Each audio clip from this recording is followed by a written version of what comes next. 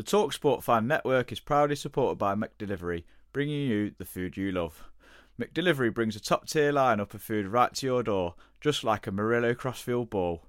No matter the result, you'll always be winning with McDelivery. So the only thing left to say is, you win? Only via the app at participating restaurants. 18 plus, rewards registration required, points only on menu items, delivery free and terms apply. See mcdonalds.com. The TalkSport Fan Network is proudly teaming up with Free for Mental Health Awareness Week this year.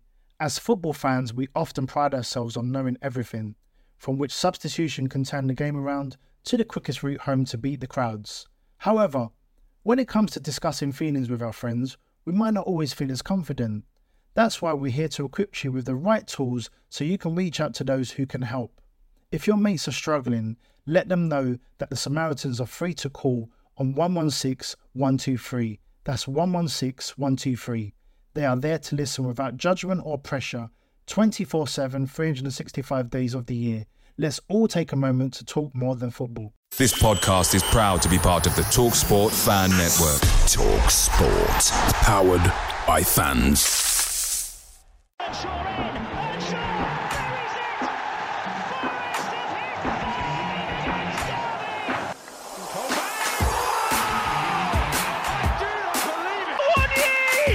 Taiwo scores! And the City ground goes ballistic! Cam saves it! Lee Cam saves it! And Forest might just have got themselves a point! Yeah! Forest Premier League!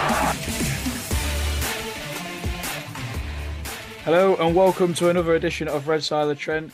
Hope you are all recovered. I know you can obviously hear the tone in my voice that I definitely haven't, because that was one hell of a roller coaster ride last night. It's been a fantastic weekend if you're a Forest fan, not so much if you're down the A52, having missed out on the playoffs last day of the season. Fantastic news. Obviously, Forest came through what could only described as an emotion of a roller coaster of emotions last night, as Forest came out 4-3 winners against bottom of the league Southampton. Here to discuss the events of the game are Reece Lane and Christian Brown. Guys, are you both recovered from last night's antics? No. Yeah, we've still both got hair, thankfully. So yeah, it was incredible. Oh, to be fair, it was one of them days, wasn't it, yesterday for the whole Premier League. I mean, there was over 5 goals in every single game, which is there was 21 goals or something yesterday. Which is absolutely mental. I mean, I saw the reference to the Boxing Day fixture. That was is so legendary, obviously, because it was that kind of like day, wasn't it? Like 5-3, 4-3, 5-1. No, I don't think anyone would have predicted Everton probably even winning at Brighton, never mind winning 5-1. So I think it's just one of them 3 days, wasn't it, yesterday? And we obviously, in true Forest fashion, capped it off last night. Yeah, we'll stick with you, Reece. Obviously, Forest winning 4-3, but we'll start with obviously the lineup. But like just before we get into the lineup and kind of the team selection, did you think that Everton game kind of put that bit of pressure on us pre-match? Not really, no. I think if you'd have asked most fans if you'd have picked one of the two teams around us yesterday to win, I think most would have said Everton rather than Leicester, personally. Because obviously Everton was a further point. There was a point behind us, wasn't they? And it's obviously we're still above them now because we've gone on to win. But no, we had to win regardless of what happened yesterday, whether everybody round us lost, whether they won, whether they drew. We had to win last night. That was the home banker. That was the one everybody said we had to win. And thankfully, we didn't do it easily, but we did what we needed to do, and that's win the game. Yeah, so the lineup was only one change made, which was Ryan Yates taking the captaincy off Joe Worrell. We went 4-3-3. Thankfully, Danilo's hobble off the pitch last week at Brentford wasn't anything to be feared as it first was, and he started, and thank God he did, because what a player he is. But what did you think of the lineup? Would you say that's our strongest lineup, bar maybe the goalkeeping selection, depending which way you kind of side with Henderson or Navas? You'd probably have to say so, wouldn't you? At the minute, there isn't really anybody, I think, who's not in that 11 who you would be making a massive case for, really, at the minute. Which is a little bit of a concern, I guess, because obviously you want people to come in off the bench and do well. And to be fair, I thought Kouyaté and Joe Worrell come on last night, and I thought they did pretty well. So, I mean, Worrell got thrusted in it right back, didn't we? Because we didn't have one. So, yeah, that was probably his strongest side, I'd say, at the minute on terms of form. Yeah, definitely. Right. Well, there's so much to go through in terms of action. We're going to start obviously with the first goal, Christian, and Taiwo won these on the end of it, at the end of it, of a nice quick free kick taken, and yeah, 1-0 up after maybe a sticky start, really, where I thought Southampton probably looked the more settled side than we did. I mean, that first 15 minutes of the game was probably the worst 15 minutes we've played anywhere all season. And I include against City when we got Dick 6-0. We were fucking dreadful those first 15 minutes. Like, we actually looked like a side that was going down. We looked like a side that had bottled it. We looked like a side that the pressure had got to. And then out of nowhere, 2 passes later, and we score. It's like, so Danilo over to Johnson. Johnson runs in and cuts it back for Taiwo. And then, I mean, the keeper probably should do better, really, but we'll take what you can get. And Taiwo did everything he could do as a striker. He got it on target, and that's it. And then I did feel after that goal, like, it really settled Forest. Like, it sort of really seemed to sort of shake, any of that sort of illusions out the window. Actually, they resembled a football side after that goal, basically. So it was a bit more than a sticky start. But no, the goal was brilliant, absolutely brilliant. It showed that the quality is there, and like I think Gibbs White referenced it after the game. Obviously, I got back at 2:30 this morning and still like couldn't really sleep, so I just digested everything. And Gibbs White spoke to Sky and said that like they asked him about his relationship with Cooper, and he was saying like how he has a lot of sympathy for Cooper because Cooper's just playing like we said in the pod a few weeks ago, survival football just to get through the season basically and stay as a Premier League team, and then hopefully next year, assuming like we can stay up, we'll then look to press forwards a bit more aligned with how we were playing last season. And you can see there that moment, those moments of quality are there. And realistically, when you look at what Danilo, Johnson, and Gibbs White, like they're an average age of 22, 23 there. It's very bright to have those 3 rounds. And the way Danilo's come on leaps and bounds in the last few games has been absolutely remarkable. I mean, I know it's taken a bit of time to adapt coming in from his Elwins, obviously. Again, you have to remember, think back to when like you were 18, for example, you've been thrown into a brand new city, brand new country, new language you don't speak. Your job's got much more lucrative and much harder. You've got to adapt to it very quickly. It's a lot for someone to take in, so I can understand why he was sort of eased in. But no, we're really seeing the rewards of that now. That ball over to Johnson was superb, and the way Johnson took it down and put it back. I mean, Johnson was very unlucky not to have more than 1 assist last night. He was at such a threat down that right hand side, and that goal sort of encapsulated that really. I thought the ball over to Danilo was kind of gave Johnson the kind of kick up the backside of, if you get into that space which he wasn't occupying to begin with, then you're going to cause so many problems, because I think just before it, or maybe just after, I can't remember now, he burnt Bella Kocha, and he ended up going off. Well, we injured him, didn't he? Yeah, he went over with a hamstring injury, sprawling over to the floor with holding his hamstring. And you're just like, if you get chalk on your boot, lad, you'll absolutely murder majority of fullbacks, because I mean, he's recorded the fastest speed in the Premier League this season for a reason. So yeah, great pass. I wonder he did what he did, got on target, and McCarthy should do better, really. I mean, if that's at Navas and he doesn't save it, I'm calling him biscuit hands. So, quickly moving on, obviously, then Reece, Forest don't kind of sit on their lead, which we have been guilty of plenty of times this season, and it's kind of I generally thought the chance had gone to score, but then that come out of bloody nowhere, didn't it? Like Drogba-esque, I think Carragher said on Sky, didn't he? Yeah. I get like what Christian's just said. I mean, the first 10, 15 minutes, I mean, Awoniyi especially, I thought really struggled to get into the game.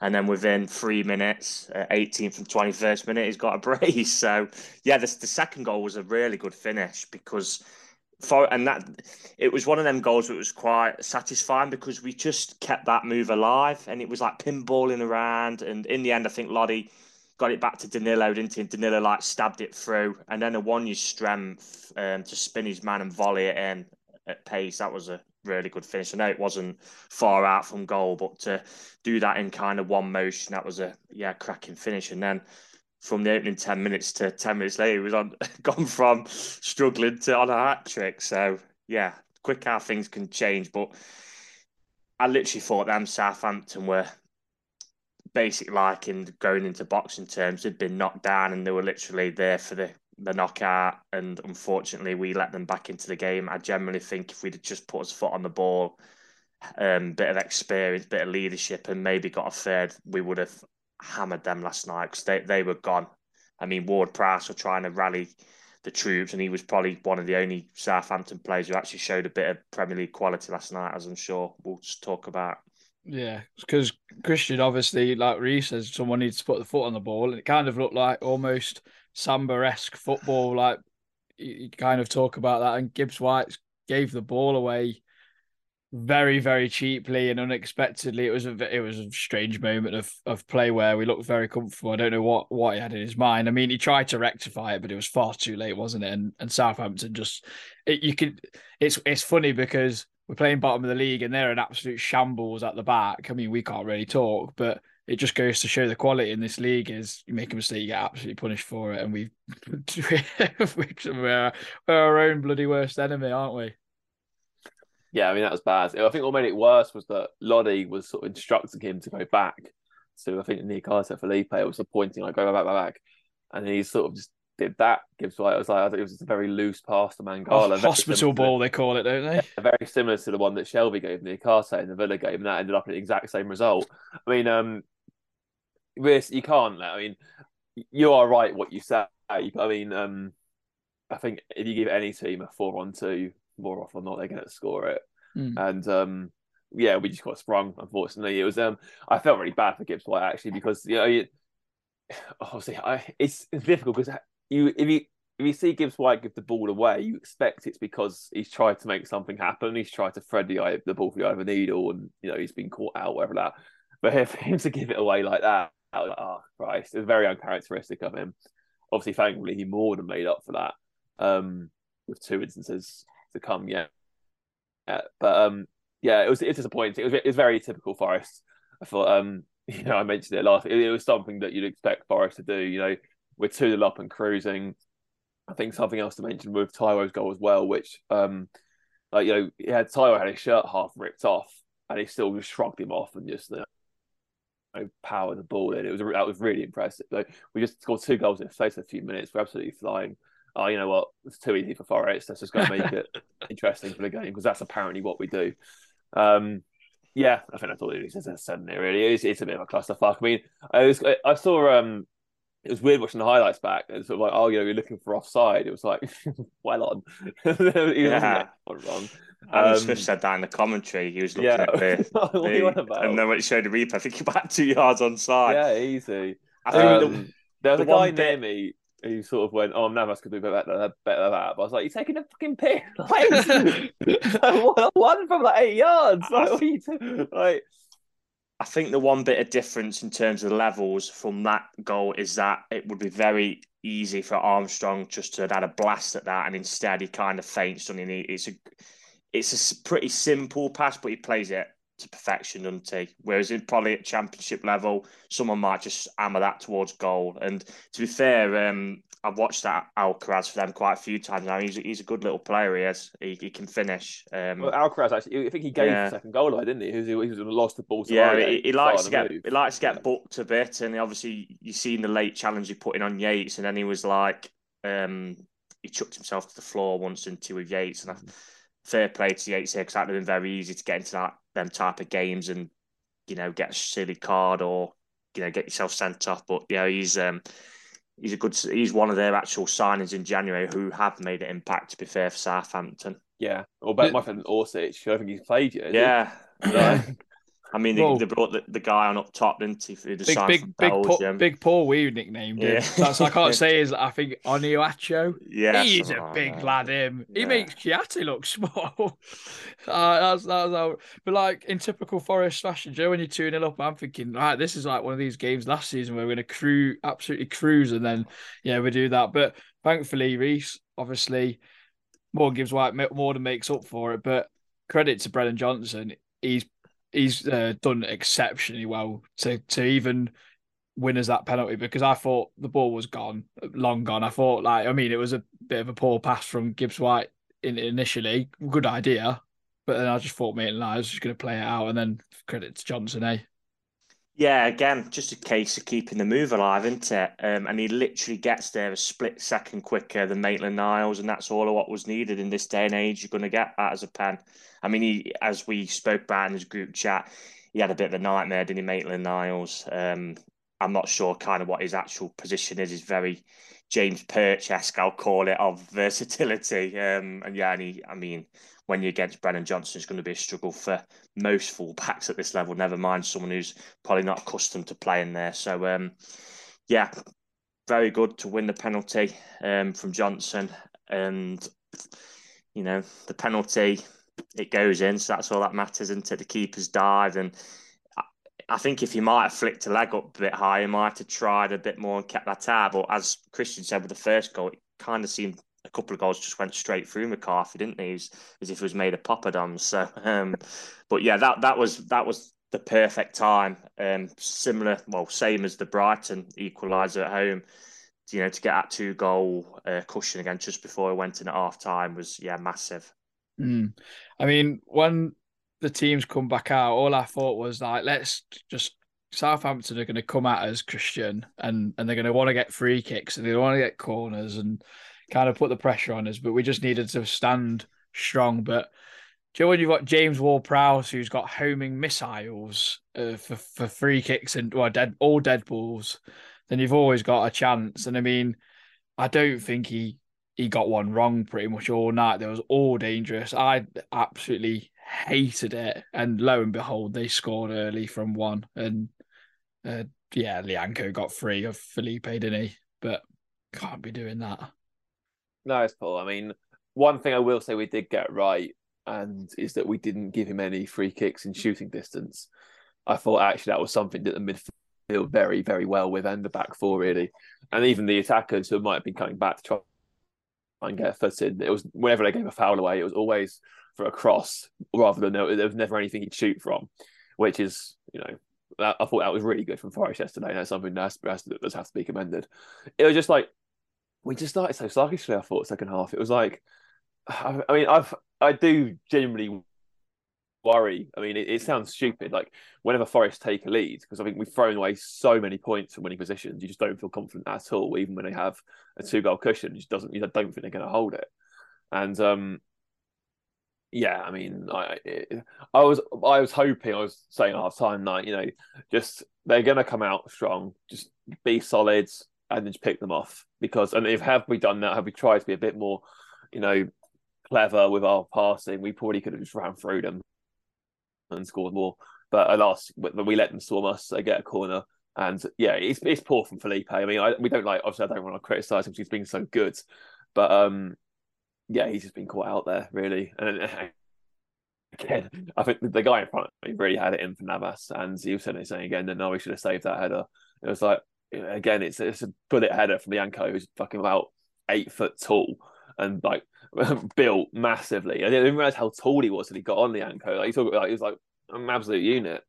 And yeah, I mean, you give anyone that kind of space, and they're going to do that. But I mean, Ward-Prowse's deliveries were exceptional. I think the only ones we've seen better would have been Trent at Liverpool's. He's just literally like sixpence every time, and that's again that's something you don't see in the league below.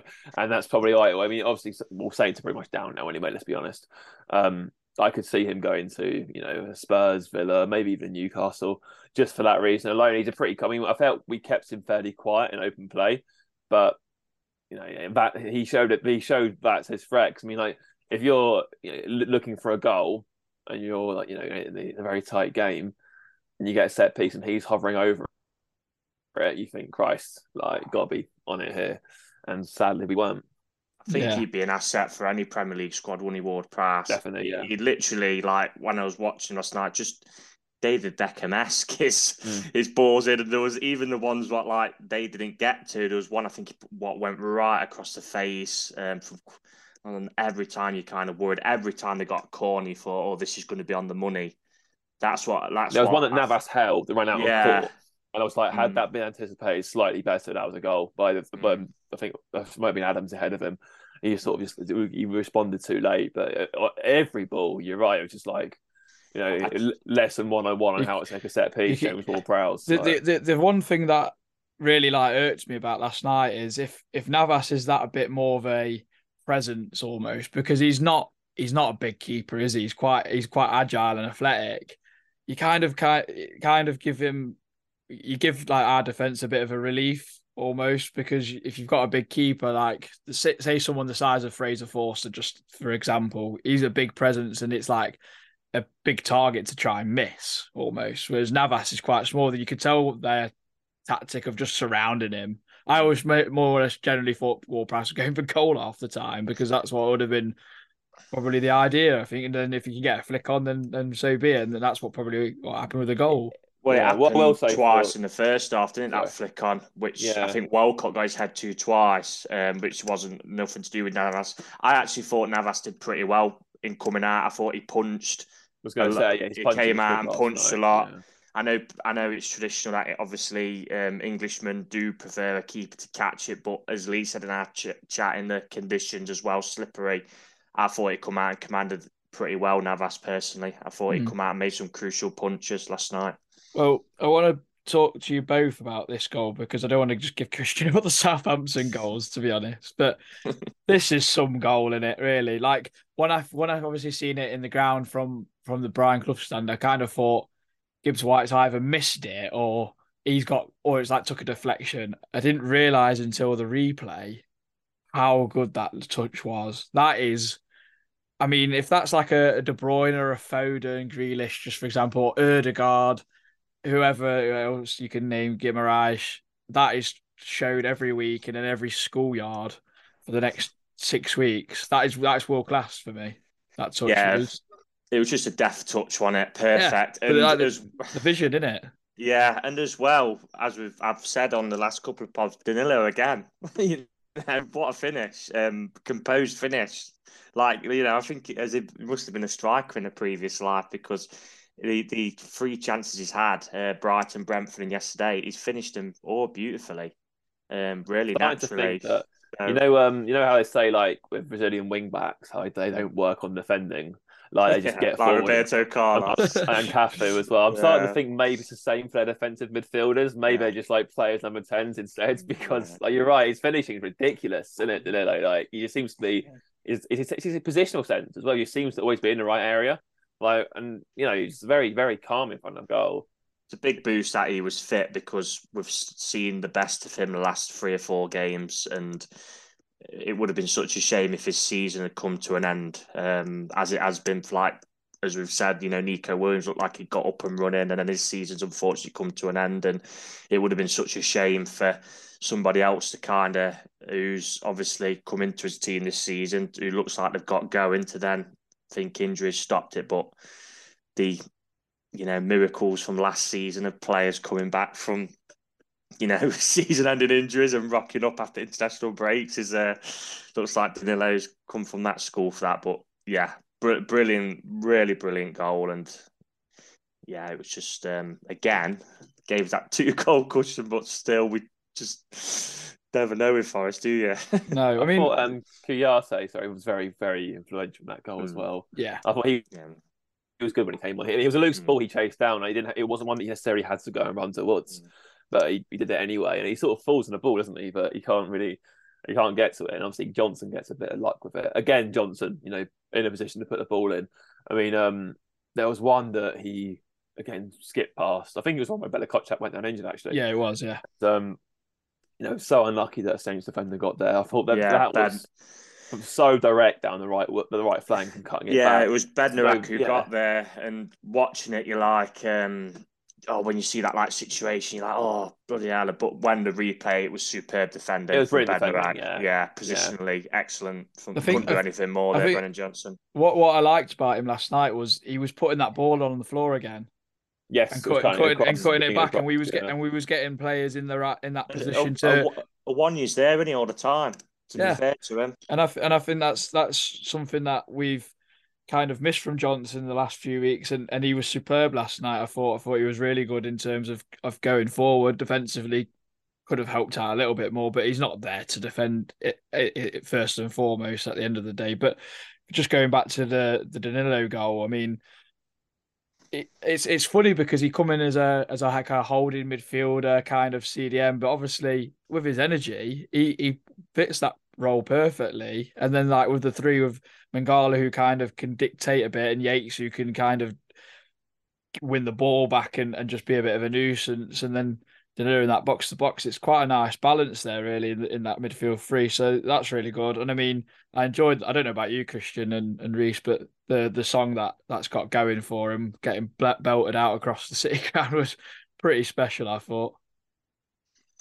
it's Great, always yeah. nice for a new song to come up into it with using the same old ones churned out across the season. So Something like yeah. the whole ground were doing it as well. I thought it was really good. Like Yeah, it was one of those even before kickoff they were singing it. Like it was like yeah, cocked around the whole Yeah, ground. well, it was such a Forest thing that they made a song up obviously for Lodi, Scarpa, and Danilo at Bournemouth away, and then we signed Felipe, so it ended up turning to 4 Brazilians rather than 3. So yeah. and just I'm not sure if you're going to touch on it, Adam. Are you going to talk about Felipe's offside goal? Yeah, well, literally, I was just going to literally ask you about it, Reese. I mean, that was an unfortunate. What a touch and what a celebration! Yeah, yeah. I know. I didn't know he had a sideways front flip in him. Yeah, I know. He was colossal last night, and I mean that would have Yeah. been the cherry on the cake, as it were, if that had stood, because that was a striker's finish and a touch. The touch was ridiculous. Yeah, it's to say obviously the little blot on his copybook was the losing Lianco wanted, but there's just certain players I think what you can see this season, especially with Forest, who've kind of played at that higher level during their career. And Felipe's one of them. I just look at his positioning, his know-how. I think there was one time, maybe in the second half, where someone tried to do him down the left Yeah, it was flank, and and Doze. it yeah, and he just stuck his other leg out because he went to go the other way, didn't he, their guy, and he just Yeah, stuck the other leg out behind his other leg and just took the ball off him. And yeah, he's been really good for us. Yes. I mean this is going to be a controversial one, Christian, because obviously with about a minute to go, Michael Oliver awards a penalty to James Ward-Prowse. Surridge, the victim of it, as I want to call it, because when I've watched it back, I mean, there is minimal contact. Where is VAR to step into it? But also, what I find another question is if that's like a Dennis or an Ayu, they're getting completely lynched, aren't they? Well, yes, is the answer to that one. Absolutely.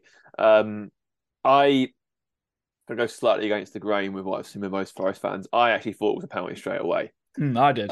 Because as soon as I mean, Surridge ultimately gives the referee a decision to make by putting his foot up that high, and he doesn't need to do that. He can just stand off at that point as well. He doesn't need to go in that like that at all. And it looked a lot worse in the grounds. It looked like he just completely like crunched him, and I like shin high. I was like, oh, for fuck's sake! Like you could, it was straight away. Like it was surprised me that Oliver had some hesitation with it. Really, on the replays, it's still a penalty. I mean, the thing for me is that obviously I understand what Forest fans are saying. There is very minimal contact. There's nothing to make Lavia react in the way he does. Don't get me wrong. But that's ultimately, sadly, what the sport's come to in order to get things from referees. You have to sort of sell it, which is really sad. But you can see on the replays, which obviously VAR saw, is that when Surridge does connect with him, you see Lavia's foot swing back, and he can't do that on his own. The only way it can move like that is if it's had contact. So okay, he goes down like he's been shot by a fucking firing squad, but there is contact, and ultimately, if you're in the VAR booth and you see that, you can't overturn it because there's foul. There's he's the ball's nowhere to be seen. Ultimately he's connected with his foot. I get the other side of the coin in that not all contact in the box is a penalty, but I thought it was, and I thought, to be honest, both were fairly contentious. Really, I mean, a lot of people were saying that Maitland-Niles was a little bit unfortunate because Johnson sort of was just quick enough to get his leg there first. And he, both are pens for me. I think the referee made the right decision both times. The thing that killed us wasn't even the fact that Ward-Prowse was going to score it. It was the fact that the time it took VAR to check the Felipe offsides and the time it took for them to decide that was a penalty obviously gave us 11 minutes valid time rather than 7. That's what fucking killed us fans, and because you barely watched. But no, it was a penalty. I thought it was quite interesting that both went straight down the middle as well. Which normally is a sign that because they say, don't they, that if you're under pressure, you go to what you normally. Especially in a pressurised situation, the goalkeeper will usually dive as well. Yeah, exactly. Yeah, so it was interesting. Both just went like that straight down the middle, and it was bold for both of them, and ultimately paid off for both of them as well. But no, I mean, no complaints from me in terms of the decision. But going back to your first point, yeah, you're right. I mean, look at what Dennis got when he gave the third goal away against Man United. We'd already lost the game by that point. And he was lynched for that. So Ayew's not really been in a position to do that yet. When Ayew missed a penalty against Spurs, for example, we still would have lost that game 3-2. But again, he was massively lynched for that. So it is a bit surprising that Sturridge just sort of got away with it slightly. I don't know if it's because we won, but yeah, you're right. It was a striker's challenge. It was stupid for his foot to be that high, and ultimately, you give the ref very little choice if you go in like that. Yeah, just to add to Christian, I also think both were pens. The problem is, it's like we always say in this day and age, don't we? Because we grew up obviously in the 90s when, fouls were fouls. Yeah, you could tackle. But, nowadays, if you do have that little bit of contact like that when it's a swinging limb as well, it gives the referee a decision to make, like Christian said, and VAR's not going to overturn that because it's got to be a clear and obvious error. Is that a clear and obvious error? Well, if he's touched him, then it's not, is it? Let's be honest, unfortunately. Thankfully, it came to nothing in the end. But, yeah, I mean, it's social media, and obviously, everyone, it's all about whataboutery and trying to 2 wrongs don't make a right and stuff. Unfortunately, there's loads and loads of agendas from probably everybody on social media, and so yeah, I'm just happy to enjoy the win. I'm not fussed about certain players, this and that. I mean, I was surprised that Dennis wasn't on the bench. I was literally about to go him on that point. I'm surprised by that because obviously, I think he offers a lot more than Andre Ayew, but that's obviously up to the manager. So it's probably come. Like we said last week, it probably comes down to now, as we've said, probably most of the season really to players who we can probably trust in this survival mode, really. So, but you think about it now, obviously in terms of his trust. So he's gone. Obviously, Ayew was crap against Brentford. We all know that. We all could see that. Anyone with eyes could see that.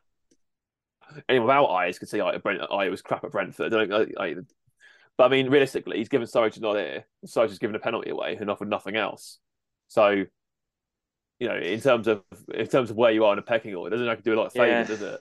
Yeah, I do get you, but I always advocate that for any play, to see the best of any player, you've got to have runs in the team. I'm not going to go back to someone a few years ago. I'm going to mention, but you can't expect players to just come in and have 10 minutes here and there. This was the same with Dennis this season. 10 minutes here and there and start producing. It just doesn't work like that. Look at the money Chelsea spent, and they've got 80, 90 million pound footballers on the bench and they've done nothing really, you know what I mean? So what chance have you got from someone who, with respect, was playing in the Championship last year? Just sometimes doesn't work like that. But yeah, I think like as we started the pod with Adam, that 11 what we started with last night is the strongest 11 at the minute. You then kind of really got a lot of options in terms, I'd say, of attacking option who's going to come on and really change the game. That's why it puzzled me about Dennis, because you've got Lingard on there who's not played for a lot of this season. Yeah, I mean, he's probably been on the bench now for half dozen games and not Not come on at all, apart Yeah. from Man U, which was a bit of a proper cameo, wasn't it? So yeah. But as we've said, and as Christian said quite a few pods ago, Cooper's probably in survival mode, and it's now probably about the players who he can trust the most, really, to get us over the line, and that's what we've just got to do now. I mean, it's pretty all these things what we've said about all season, what we need to improve as away form, as defending, they've probably gone out the window now. They're probably not going to improve. We've just got to try and scrape a few last few points to stay up in this league, and that starts on Saturday. A point would be a great result for me on Saturday. Definitely. I mean, I think just on some of those points as well, if we were to stay up, because it's still a big if, I'm not going to like chance fate or anything, but you cut out some of those mistakes and you start looking up rather than down, don't you? So it's them fine margins as we always like to say on this pod, but yeah, it's just one of them. But it's all to play for now still, and it's in our hands. So that's only a good thing which we could have all wished for with 3 games to go at the end of the day. We've got his foot back in the door, and that's the good thing, because after last Saturday's disappointment, we put pressure on ourselves, and let's be honest, at times last night, everybody felt the pressure, including the players, including the manager, because we seen his reaction when the 4th goal went in. That sign of relief, and there was at times when we was holding on to that 1-goal lead, etc. So, yeah, we've got his foot back in the door now. We've got to get over the line now. Yeah, well, Christian, I just wanted to ask you, do you know when Ward-Prowse takes that corner in the last minute, McCarthy's come up? I'm not sure about you, but I think my scarf was literally wrapped around my head. I mean, I could barely watch. It was horrible. Like, it was like playoffs, wasn't it? It was like going back to the Huddersfield, the last few minutes against Huddersfield, like in that playoff final. I was a lot more chill in that game, to be honest. No, I could just, you could just see it happening. Like I said earlier, like, you just can't trust Forest in the lead whatsoever. I could just definitely, I could see it. Like, with the keeper or someone else, and like it was the only bad ball of the night that Ward-Prowse put in, and it was the one that mattered most. Like, my mind went back to Sheffield United away last season when it was us in that situation. James Garner was turning over. It was like, right, okay, 95th minute, we need something from this game, deliver, please. And lo and behold, he put in absolute peach and Yates scored a header. But thankfully for us, I mean, it's just like clearly the ball was passed out. I don't get how. I've never had this experience before at a football match where it's felt like I've actually played the game myself. Like, I was sweating, I felt mentally exhausted. Like, I was like I'd done a shift myself on the pitch. It was ridiculous, and like, it was just, I just said earlier, a complete like roller coaster of emotions last night. And thankfully, like, all I wanted was to hear "just can't get enough," and finally we got it 11 minutes after we thought we might get it. But yeah, when the final whistle went, it felt more like relief than like jubilation. Yeah, it was just an outpouring, wasn't it? Yeah, it is at this stage of the season, and it's just all about, as I like to say, it's just all about business now, and it is more relief than joy, especially when you're in a relegation battle. I mean, I don't know if any of you guys listened to TalkSport this morning, but there was a couple of Everton fans who rang up, and one was basically in tears after that result yesterday. So yeah, it just shows people might say that's OTT, but just shows you how much it does mean to people at this stage, because no one wants to fall back into the EFL. Yeah, I felt bad for the Saints fans. I really did. But I mean, obviously it's a long way home for them as well. And I felt bad. Even imagine you scored 6 goals away. 3 at Arsenal, 3 at Forest, and you got 1 point from those 2 games. I mean, what's going wrong for that to happen? But I mean, ultimately, if you hide Nathan Jones, you deserve to go down anyway. But I mean, I did feel bad for them, and I'm sure they'll bounce back. We've got to give Southampton some credit, because it was so easy for them to just fold like a deck chair, as we like to say, after 2-0, but they just kept going. They kept going. Kept mounting the pressure, suppose, did they? Yeah, and kept mounting the pressure on. And to be fair to them, and I think they are done, but I'd like to think they've got a good chance of coming back up if they can recruit well and hold on to some of their better players. But it'll be difficult. Yeah, Nigeria put them right, they'll be fine. Yeah. The only danger I thought was from Southampton was obviously the Ward-Prowse, but I just thought we just gifted them a route back into it every time. I generally didn't think, apart from when Ward-Prowse had his set pieces, I didn't worry much about them. It's just we just had to make it a show, didn't we? We couldn't just go out there and win like 2-3-0, and no, we had to go out and win 4-3. So typical Forest, but who cares now? Away days are great, but there's nothing quite like playing at home. The same goes for McDonald's. Maximise your home advantage with McDelivery. You win? Order now on McDonald's app at participating restaurants. 18 plus, serving times, delivery fee and terms apply. See mcdonalds.com. The TalkSport Fan Network is proudly teaming up with Free for Mental Health Awareness Week this year. As football fans, we often pride ourselves on knowing everything, from which substitution can turn the game around to the quickest route home to beat the crowds. However, when it comes to discussing feelings with our friends, we might not always feel as confident. That's why we're here to equip you with the right tools so you can reach out to those who can help. If your mates are struggling, let them know that the Samaritans are free to call on 116 123. That's 116 123. They are there to listen without judgment or pressure, 24/7, 365 days of the year. Let's all take a moment to talk more than football. Right, it's now time to get into Slept on It thoughts, so play the jingle. Red side of the Trent. Slept on it thoughts. Okay, so lots of you have got in touch this week. Thank you very much. Obviously, it's always better when there's a win. Snowboard Pete, that game has aged me about 10 years. Felt like a playoff game. Really need to stop conceding stupid goals, but we got over the line. The quick free kick and play that led to a Wendy's goal was brilliant. The touch by Morgan Gibbs-White was slick for Danilo's goal. Mangala was solid. Felipe's flip. Lee Chilvers, still thrilled to get 3 points. Fantastic effort performances all over the pitch. I do worry that 4 at the back against better sides, we will get punished, but we scored more than them, which is the way to get 3 points. Hart cannot take too much more of that. For friends of the pod and fellow podcasters, Forest all over the podcast. 5-2 up in injury time, and within a minute it's 4-3, and James Ward-Prowse is standing over a corner with a laughing face. As Forest as it gets, but at least we can all laugh about it now. We may need a point v Chelsea, looking at other two teams' final 2 fixtures. Carl Booth, Danilo awesome, Felipe awesome, Navas couldn't catch a cold, great first half apart from the Gibbs-White error, gifting them a goal. Never a pen for them. Should have ended a comfortable 4-2. On we march.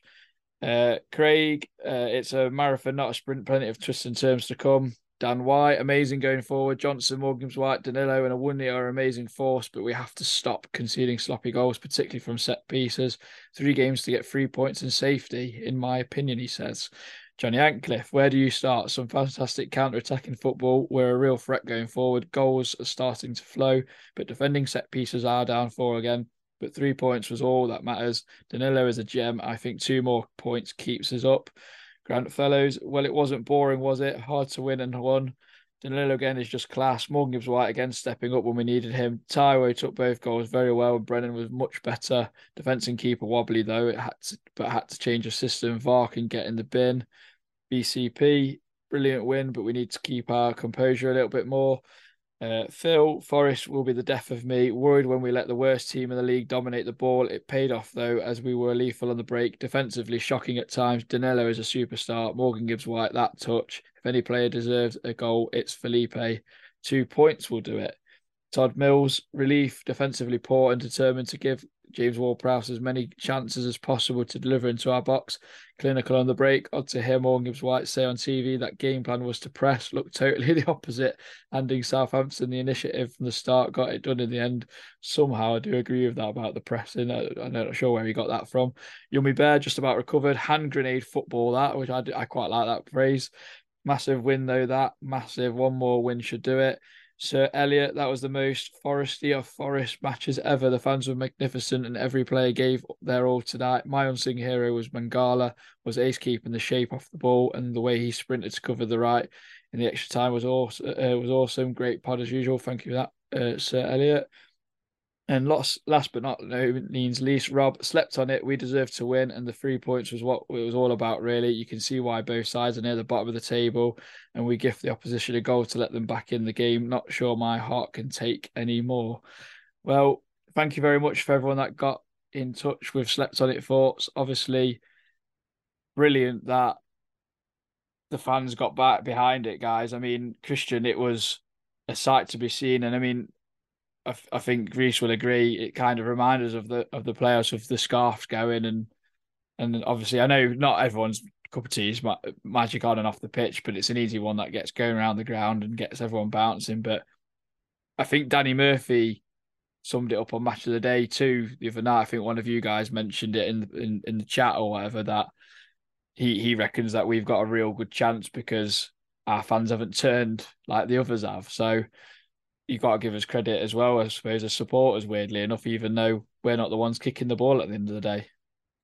No, it's very true. I mean, as you know, but going into the game, I was incredibly pessimistic of our chances. I thought that we'd find a way to fuck it up and lose or draw and whatever else. But it was weird. Like a few minutes before kickoff, it just felt like something was different. It felt like there was like a different kind of energy in the crowd, and no, that I think it showed the whole game, didn't it? Really, I mean, like it felt like the playoffs again. It was really good. Like support yesterday, and with the scarves, and everything else, and the chanting, like I said, like even, we got 2 minutes before kickoff, and that the no chance ringing around all four stands.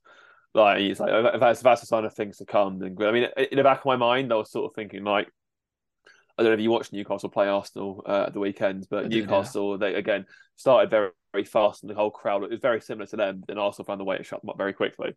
So naturally, being scarred by many occasions where Forest have done Forest things, I was sort of half expecting that to happen. But obviously, when we took the lead, it sort of dispelled that, at least initially.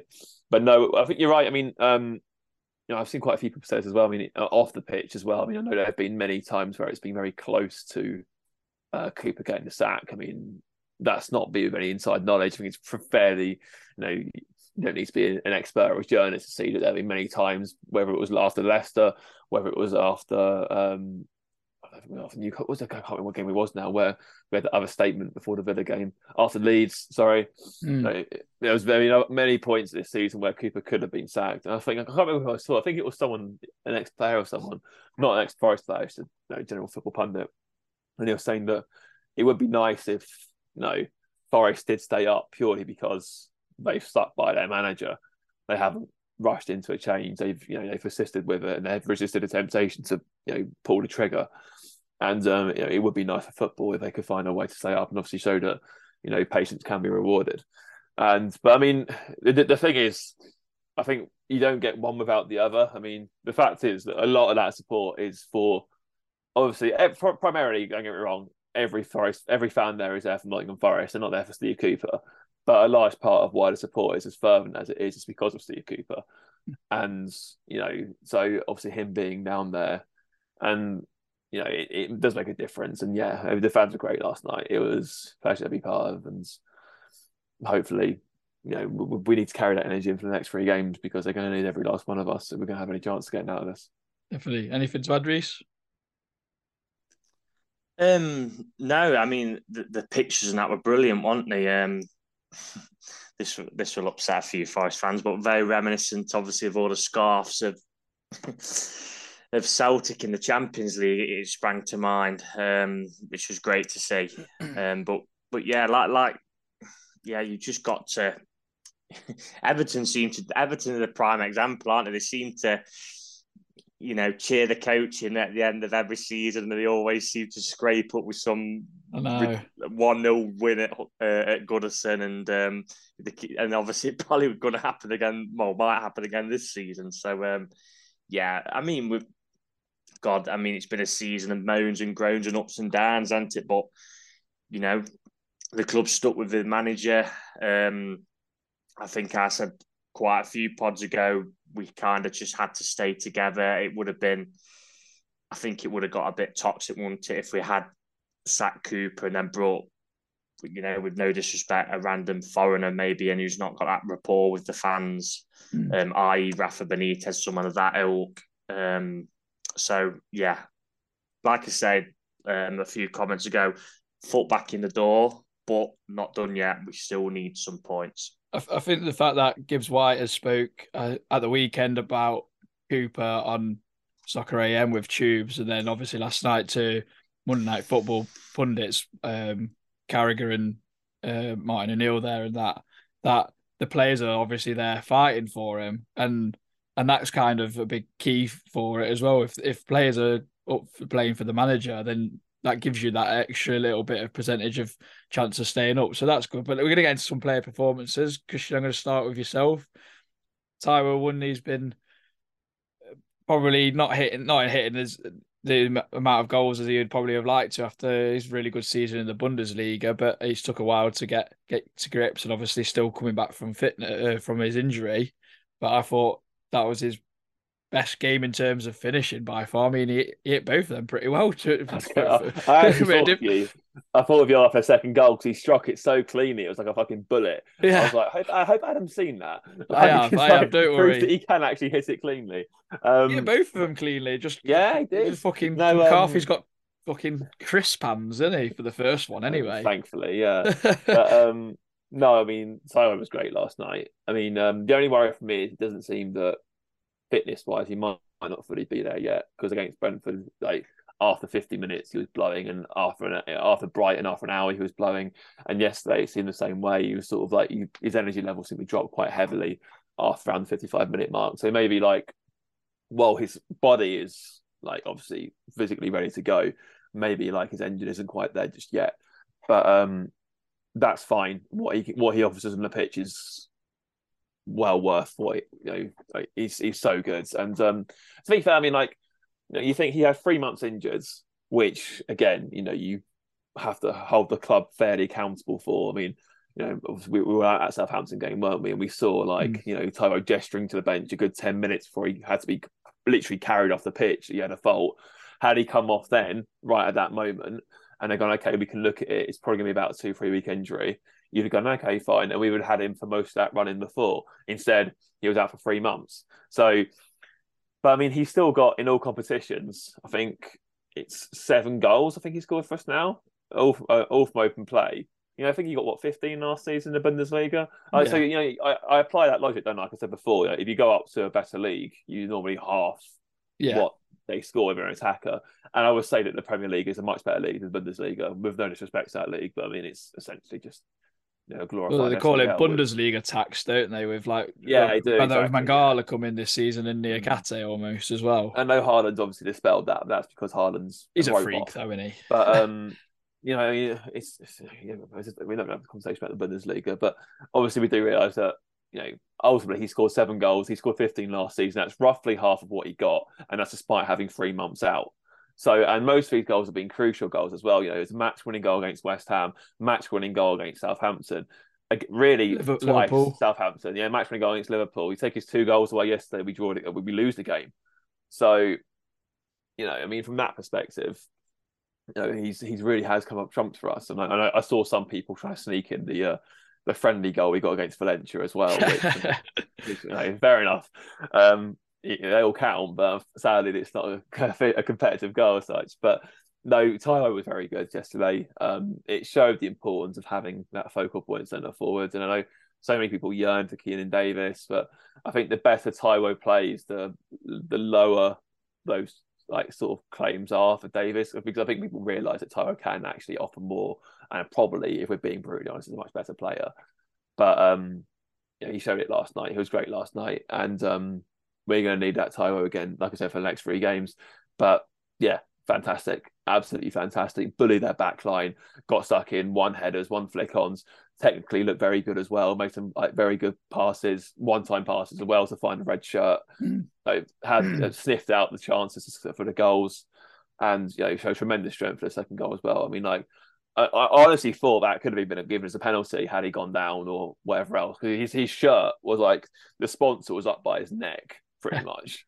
Like, it was ridiculous, but he still just went, nah, fuck off, and just dropped him aside and just like bulleted it in. He was unlucky not to have a chance, I think, at 0-0 when the referee gave a free kick when he was that was goal. Stupid as well. Yeah. He was in on goal, weren't he? Yeah. But whatever, he still scored 2 goals, and obviously he's very, like I said before, he seems like a very well brought up chap, and his celebrations are very in line with his religion and whatever else, and good for him. I did like the meme that Reece posted in our group with his shirt lifted. It just says Derby in League One or whatever. But I can't remember what it was. But as a Keenan Davis advocate, Christian, I agree to disagree with that statement, but it doesn't matter anyway, because we've got a one in, and we're really enjoying having him. And obviously, if he could have played those games where he was injured, we might not even be talking about survival. But Oh, going yeah, to move on. exactly. Yeah. Yeah. Reese, I've gave you Morgan Gibbs White. I think we are seeing a very good purple patch of Morgan Gibbs White right now, and it's 12 goal contributions this season, level with a certain £100 million player in Jack Grealish. I don't know if you caught the TalkSport thing of a Forest fan going on saying Gibbs White's a £100 million player. I don't quite agree with that right now, but with those numbers and potentially rising, I mean, he's heading that way, I think. Tell that to a former pod listener on Twitter. Yeah. Yeah, I mean, 100 million. I mean, Jack Grealish, in my opinion, to worth Where's the end 100 product, million. Reece? Where's the end product? Well, I mean, Jack Grealish isn't worth 100 million as much as I absolutely love Jack Grealish. So, but now going back to that, there's no doubt his stock is definitely will catch interest. I heard that Spurs were linked with him, weren't they? So I noticed Sky went with the 40 odd million price tag last night rather than the initial 25. So yeah, I mean, for these type of players, for young players like Gibbs White, like Johnson, like Nico Williams, people talk about potential, but that's just the word. You've got to at some point fulfill that potential, and as long as they're coming along nicely, and you're seeing at times as well more consistently that they're actually getting better and better, which is, I think, fair to say Gibbs White has done over the season. He's had some periods where he's not been as effective, but he's had some really purple patches, as you say, like he's now Adam at the perfect point of the season. Then yeah, I'm happy. I mean, like you said, Adam, that touch for the fourth goal was just beautiful, wasn't it? Football purity, that touch. So yeah, he played really well last night. The only, obviously, again, a little blot was just at times he just gave the ball away in silly areas which allowed Southampton to get on the counter. And sometimes he has just, which will come with experience because he's still young, but sometimes just got to play that simple pass rather than trying to trick his way out of trouble. But he's been, I think, overall this season, he's been really good for us. I can't grumble. I'm not, with respect, you can't expect a bloke to be absolutely incredible every week. It just doesn't work like that. We are where we are in the league. So yeah, I mean, hopefully we stay up and he's somebody who we've seen a Forest shirt for years to come, because if we was to fall back into the Championship, it wouldn't surprise me if a few vultures were to sniff for him, to be honest. Yeah, well, if we stay up, he's the type of guy you build a side round with. There'd be no reason for him to leave, would there, if we stay up? The same with Johnson as well, really. And then when you've got the people in the supporting cast of like Danilo, Johnson, Owunni, like you say, Nico Williams, and then maybe even further additions, then the world's your oyster. But I'm going to talk about Danilo because I've become an ultimate fanboy. I mean, I've made him me background picture on bloody Twitter. He's my little banner because I just fucking love him. What a guy! I mean, he's ditched the Wesley Snipes hairdo and he's become an absolute beast of a midfielder. I don't know where it's all come from, but I'm all for it. I think he's quickly become a fan favourite, not only because he's scoring goals and getting assists, but I think his work rate is phenomenal. He gets about the pitch so much and seems to be full of energy even in the 99th minute. It doesn't really matter to him. So long that may continue. So yeah, brilliant. We're going to talk about obviously the next game, which is Chelsea, which is going to come a bit quicker than obviously the last game did, which is I'm quite happy about because there's when you're on a high, you kind of just want the next game to come. But I did want to ask you both about some of the points that people made on the Slept On It thoughts of how many more points you think we might need. Christian, I just wanted to ask you first before Reece gives his answer. How many do you think we need? Do you think maybe 1, 2? I think 3? at least 3. Yeah. I mean, there are a lot of permutations. There are a lot of scenarios. I mean, obviously the dream is, it is very possible we don't pick up on a point again this season, stay up with the fixtures the other teams have. However, we cannot bank on that. No. We can't. It's not.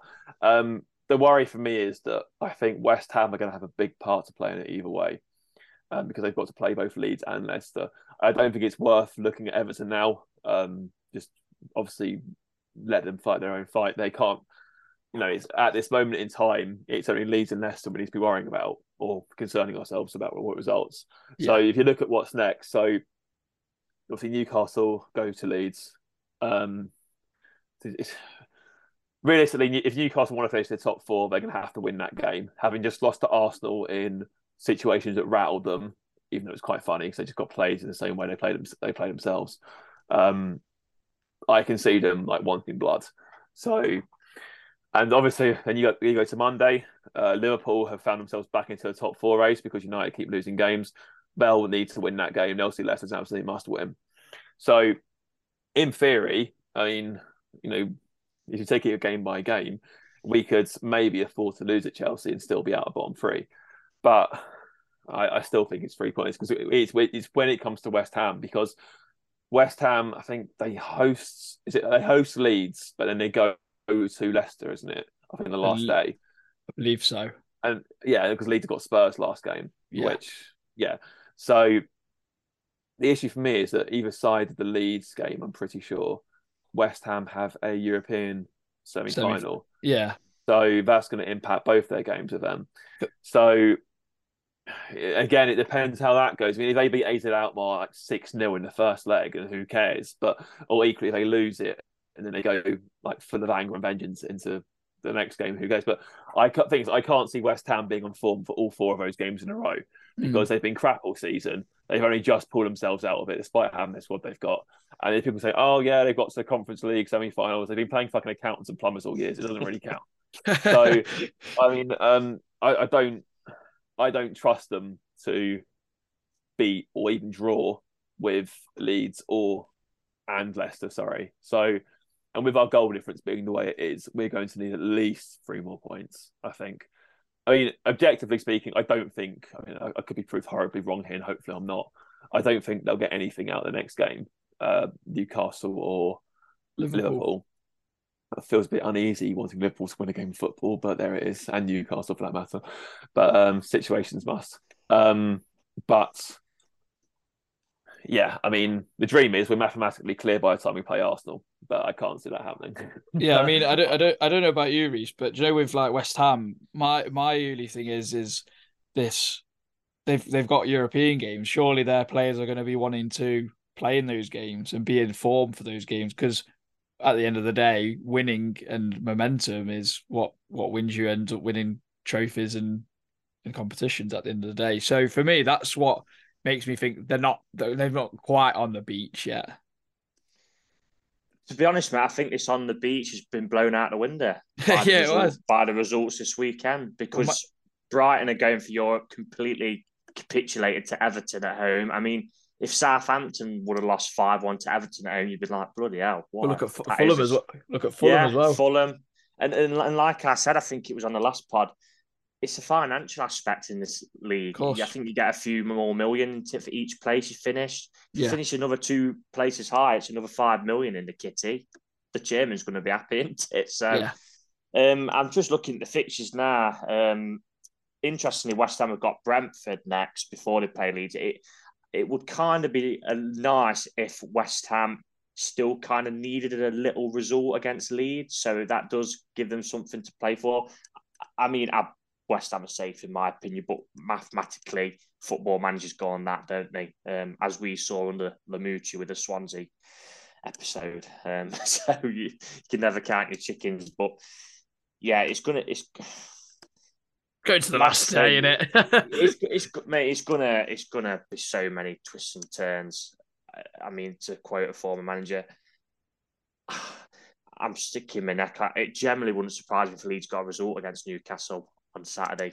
And it's just nothing I don't think would surprise me now, really. After that Everton result, I mean, who'd have saw that coming? So we've just got to take care of his own results, really. Like I said a couple of times now, we've put his foot back in the door. And the positive is now, once you've got that win on the board, that is when you can start scrambling for a point here and there. Now we've got that win on the board. It's not like we need 3 points. Now, if we'd have got a point at Brentford last Saturday, look how much of a good result that would have been. Of course. For example, it would have given us that points, 1 point in each of our games now would probably keep us up. Yeah. So if we scramble to probably a couple points from the last three, yeah, it'd be good. I mean, I agree with you, Adam. I do think it will go to the last day. I just think that is so Forest, but fingers crossed.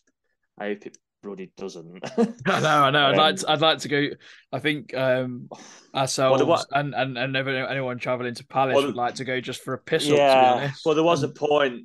I mean, God, 4:30 on a Sunday into what a fucking awful kickoff time. yeah, that is. true, yeah. There was a point I think early on in the season where I said that we'd get safe and Arsenal would win the league on the same night at ours. So I might, fingers crossed, I'll be half right because City are going to win the league now, I think, in my opinion. But yeah, just looking at the fixtures, it's it's going to be some running. Like Lee and you just said, then we don't know what teams are going to turn up. Like, Everton go away to Wolves. Well, Wolves, you'd say, are probably on the beach. They beat Aston Villa, one of the form teams in the league, at the weekend. I know it's a bit of a derby. Wolves on the last 4 home games, so you just you never know. And as well, these teams on the beach, the pressure's off. They can probably try things what they won't normally do, play a bit more free-flowing football. So you just never know. I've no idea what it's going to take, mate, to be honest.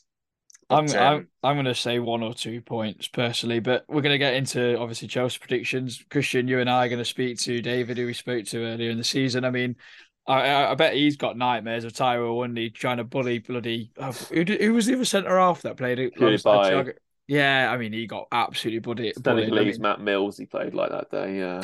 So, yeah, that's going to be a fun time and heading down to Stamford Bridge. So, yeah, what's your prediction for the Chelsea game? Obviously, Fat Frank is kind of... I mean, I shouldn't call him that, but I am going to because it's funny.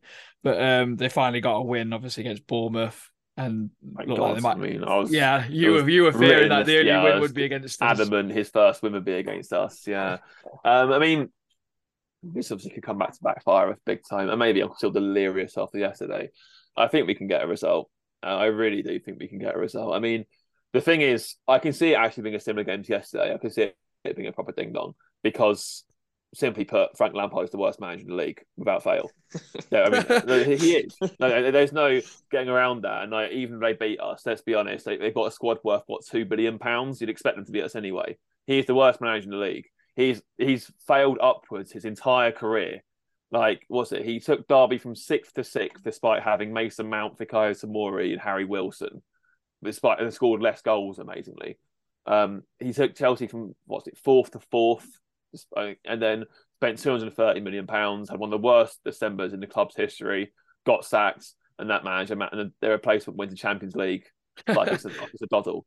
He is comfortably the worst manager in the Premier League. He shouldn't even be managing in the Prem.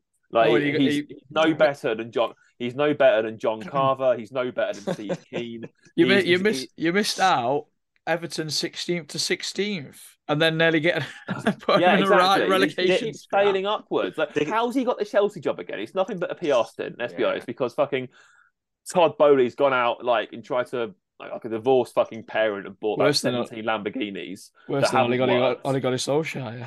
Yeah, he literally, and it's just like, it's ridiculous, and it's testament to the problem. Obviously, we'll speak about this in due course with Dave, but Lampard's a terrible, terrible manager. So for that reason alone gives me hope. I mean, the fact that he had Thiago Silva playing like a fucking pissed Titus Bramble in his first Chelsea manager tells you all you need to know about how his defensive organisation would be.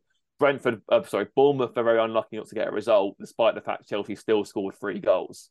So that, again, it's going to be a wide open match. And I think that will suit us because I can see us being...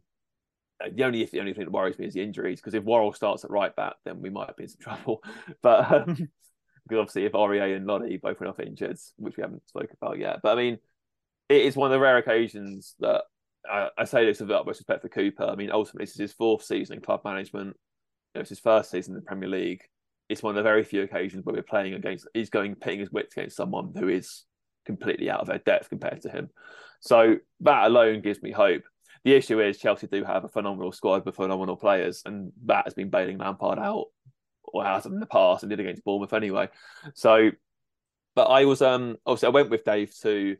I'll mention this tomorrow as well. I know admittedly it was Potter there at the time, but it was a Chelsea Fulham game. I think it was Friday Night Football. It was a 0-0 draw, And all Fulham did was just sit exactly the same way we play away from home, exactly the same we were at Brentford, exactly the same we were at Liverpool.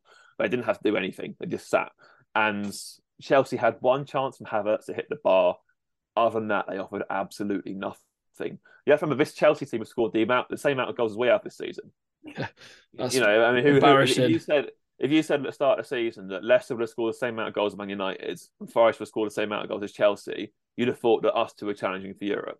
But that is the situation, and I think that it's going to come down to nerve ultimately, which worries me. And Chelsea obviously have a lot of good players, but a lot of inexperience, aren't they? So no, I'm gonna be very bold, very brave, and say 3-2 Forest. Oh my God! Because with me and you will be in the Thames, mate. Anyway, crying out loud, right? Reese, go on. How'd you follow that? I happen to kind of agree with Christian. I do think it'll be a bit of a ding dong, because, like, I get what you're saying. We didn't want it to be Lampard's only win, but also is that giving them a little kick up the backside that they can end their season on a high. Last few games after winning at Bournemouth, but I do believe they've got. Is it really 2 tough games after us, Chelsea? They've got United. They've got to play Man City. Yeah, have they got to play City? Yeah, I believe so. So they've got, after us, they've got City, United, and Chelsea, and Newcastle. Last 3. So maybe that kind of comment, you can edit that one out of it because I had a window. But no, I do think it'll be a bit of a ding dong. I mean, for all the feebleness of Chelsea in front of the goal, we simply can't defend very well. So because we're just chucking away silly goals, aren't we? So it wouldn't surprise me, as we've said, it is end-to-end carnage. And I kind of think it'll be like the Liverpool game away, where we'll actually play pretty well, but they'll just nick it. And I'm going to go the opposite to Christian, go 3-2 to Chelsea.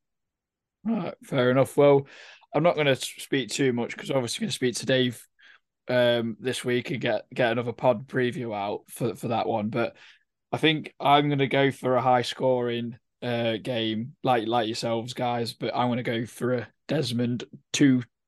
I think Danilo's going to continue the hot scoring form, and that will boil some blood in Westminster. So He's took over the 28 mantra from a Mr. Majewski, hasn't he? Because I've got his frame shirt above me. That's why I just noticed his 28. 2 + 8 is 10, isn't it? That's probably why he's wearing it. Is that why? Great maths. Oh, dear. Thank you once again for joining us on Red Side of the Trent. I hope you enjoyed the episode. We'll obviously catch you in the Chelsea preview, but other than that, hopefully you enjoy your week and enjoy all the Forest content coming out with the Saints result. See you next time. Come on, you Reds. This podcast is proud to be part of the TalkSport Fan Network. TalkSport. Powered by fans. The TalkSport Fan Network is proudly teaming up with Free for Mental Health Awareness Week this year.